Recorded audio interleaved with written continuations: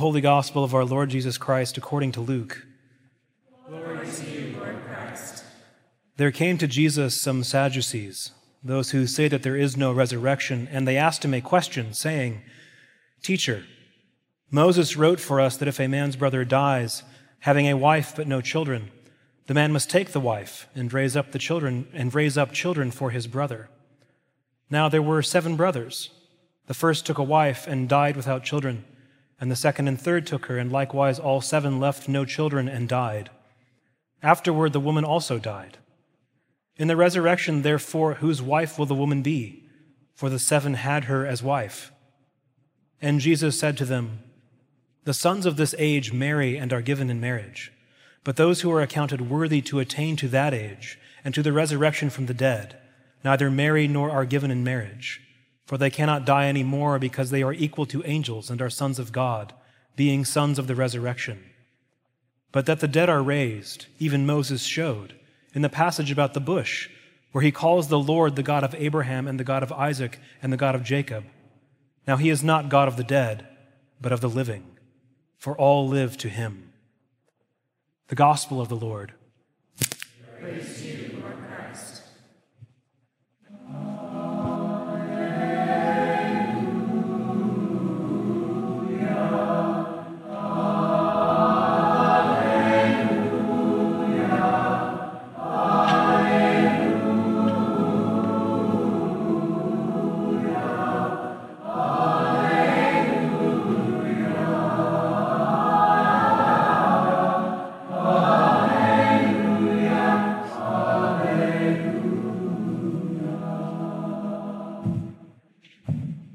You may be seated.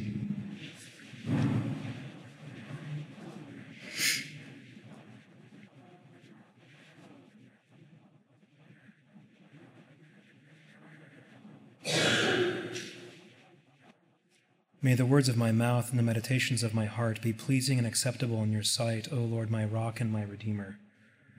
Amen. A few years back, Rebecca Solnit wrote an essay titled, "Men Explain Things to Me." And it was so wildly popular that it launched the term mansplaining. And I distinctly remember a conversation with my wife wherein I was trying to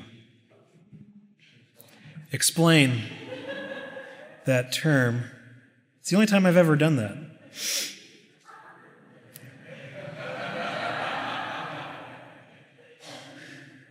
At the beginning of her essay, she tells this amazingly awkward and really pretty funny story, funny from a certain point of view, about attending a dinner party with a bunch of rich people in Aspen in the home of a, quote, imposing man who'd made a lot of money.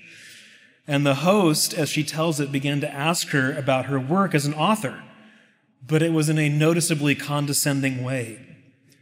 So she begins to tell him about her latest work on a guy named Edward Muybridge, at which point this host interrupts her to ask if she's read the latest account of Muybridge that had just come out. And this guy is going on and on and on in this very self-assured way that finally Rebecca's friend who had accompanied her to the party 4 times says to this man before he realizes what he's doing, "That's her book. She wrote it." In our gospel text this evening, St. Luke records Jesus engaging in several challenges arranged almost back to back as group after group in Jerusalem comes and tries to undermine his authority as a teacher. And it feels almost like a scene out of a well-written play. Especially in Luke, after this long journey that our hero has taken, he finally arrives at the place where the final contest will happen. And he's asked these trick questions left and right.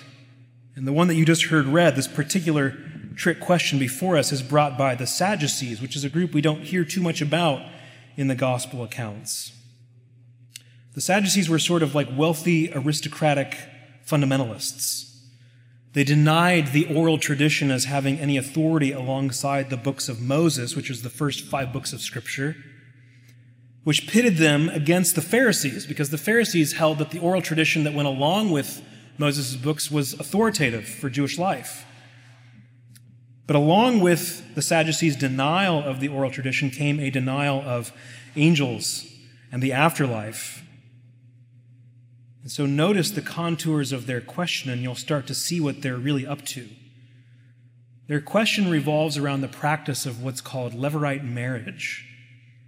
In ancient times, wealth and power were handed down generationally to male heirs, often in the form of land. And as families would grow, they would amass more wealth and more land, and it would get passed from eldest son to eldest son. And the other sons would each get a smaller portion. So if the eldest son died without a male heir, it would create quite the problem. The solution was to have the next eldest son marry his deceased brother's widow and try to produce an heir. But, and this is key, it would be legally, for inheritance purposes, the dead brother's son, not his son. It was a way of passing on the family line rather than having it die out, which is another way of saying it was a way to live beyond the grave. So the Sadducees are saying, okay, let's say a guy gets married and dies, and then the next brother in line marries the widow, just like Moses wrote for us, and he dies, and so on through 7 brothers.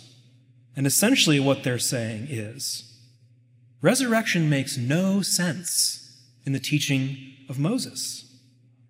Do you see the trap?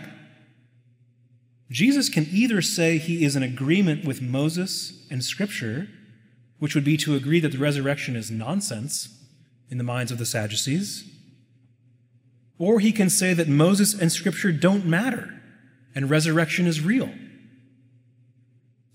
Of course, what they don't realize is that they are the ones who have walked into a trap. The Sadducees here are like that smug host trying to explain a book he hadn't really read to the woman who wrote it. That's what's happening in this account, right? Jesus is the Word of God. And these Sadducees are trying to explain that very thing to him. This little story, because it is all about authority, contains a very, very important set of truths. And the first truth is this. People have been trying to pit Jesus against Scripture from the beginning, and they are still trying. The Sadducees were hoping to have clearance to reject Jesus by getting him to reject the authority of Scripture. Today, I think it's more the opposite. There are an increasing number of Christians and churches that are hoping to gain clearance to reject Scripture by getting Jesus to reject it. They want to hear him say to the Sadducees, yeah, man, Moses was really off his rocker on that one. He missed it. But that's not what he says. Instead, he shows them, as he shows every single time when someone tries to pit him against Scripture, that they don't actually know the Scriptures that they claim to be their final authority. And if they'd really studied Moses, they would know that Moses teaches that the dead are raised when he referred to the Lord as the God of Abraham, Isaac, and Jacob, as we looked at last week at the Feast of All Souls. These are men who had been dead for years. And yet God calls himself the God of the living, not the dead. Truth number 1, don't try to pit Jesus against Scripture. Don't try to explain away parts of the book to the guy that wrote it. He is the true and definitive Word of God. And when we see him elevate the authority of Scripture, when he says things like, I have not come to destroy the law, but to fulfill it, we should sit up and realize that all Scripture has authority because Christ has authority. When he wants to make a point, he doesn't skirt around Scripture. He uses Scripture to make his point.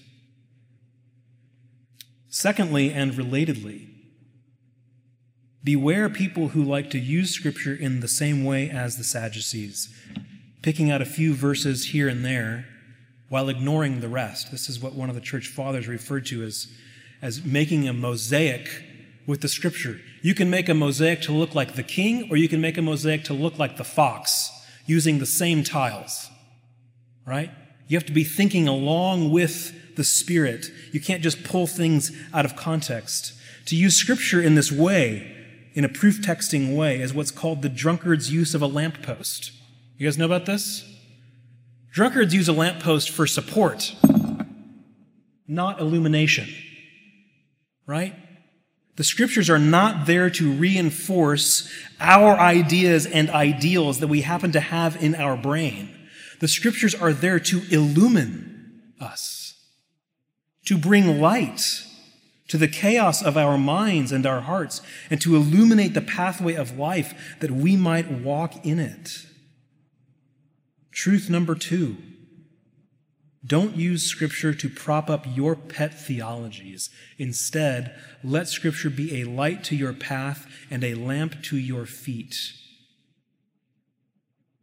Study it, meditate on it, digest it, and most importantly, let it study you. And by the way, I believe that this can only really be done in the context of the church.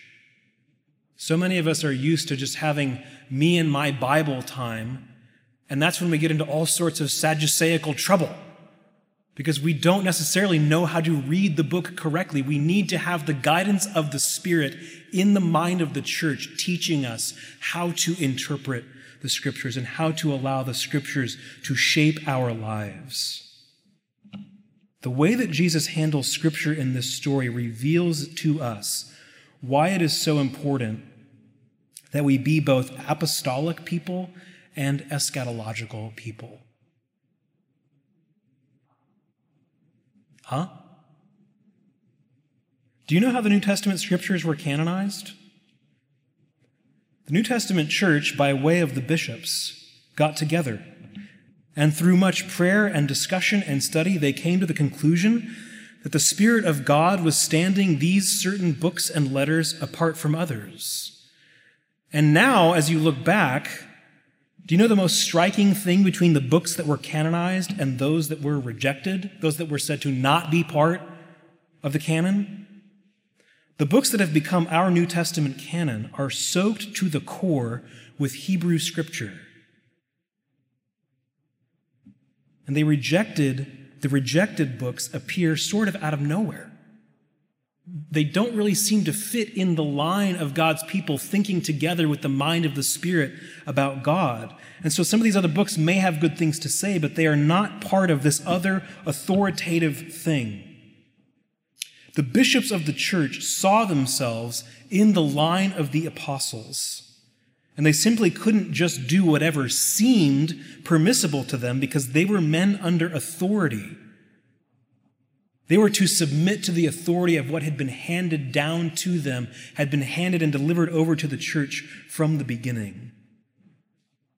Throughout the ages and down to this very day, there are those that will say, well, I realize that the church has believed this, X, Y, or Z, or that the Scriptures have said X, Y, or Z, but now the Spirit is revealing something new.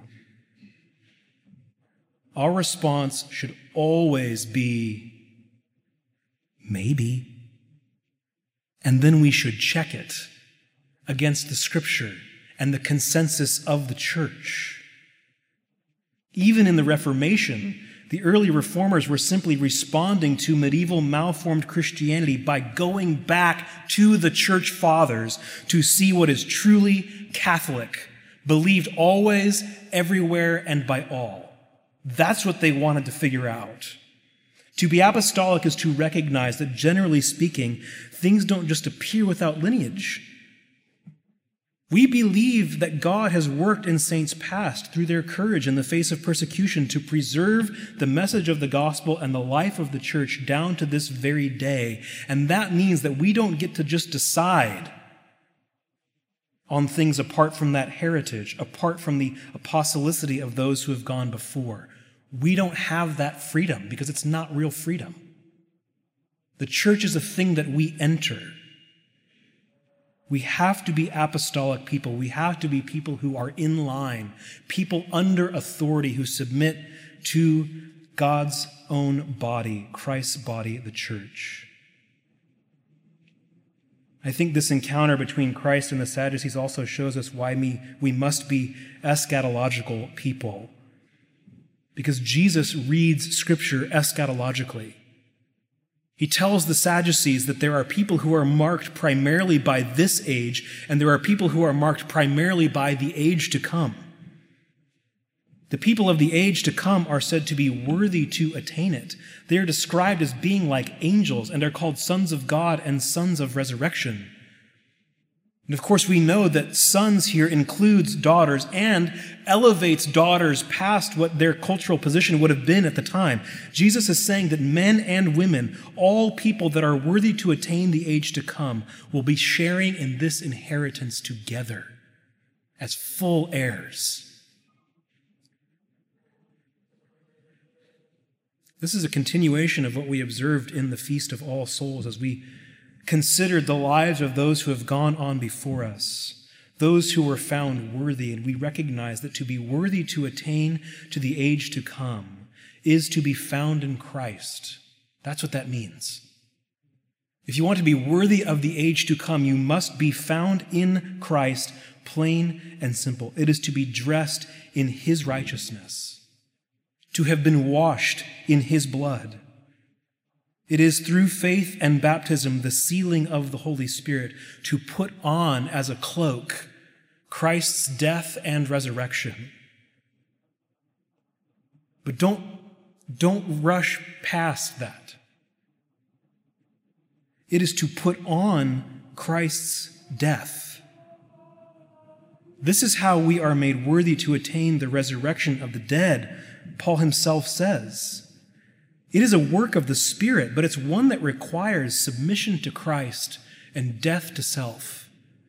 It is not a work that we can accomplish on our own, and yet all of our being must be engaged to work with the Spirit. To be in Christ, sharing in communion with His saints, is to be sharing in His sufferings. And the question we must ask ourselves is, are we? Are we sharing in His sufferings? Do we spend our time in service or selfishness? Is our heart roused more by the cheers of the stadium and the ball game or the singing of God's people? Have you taught yourself to long more for a new brunch spot or a new cocktail bar than you do for the marriage supper of the Lamb?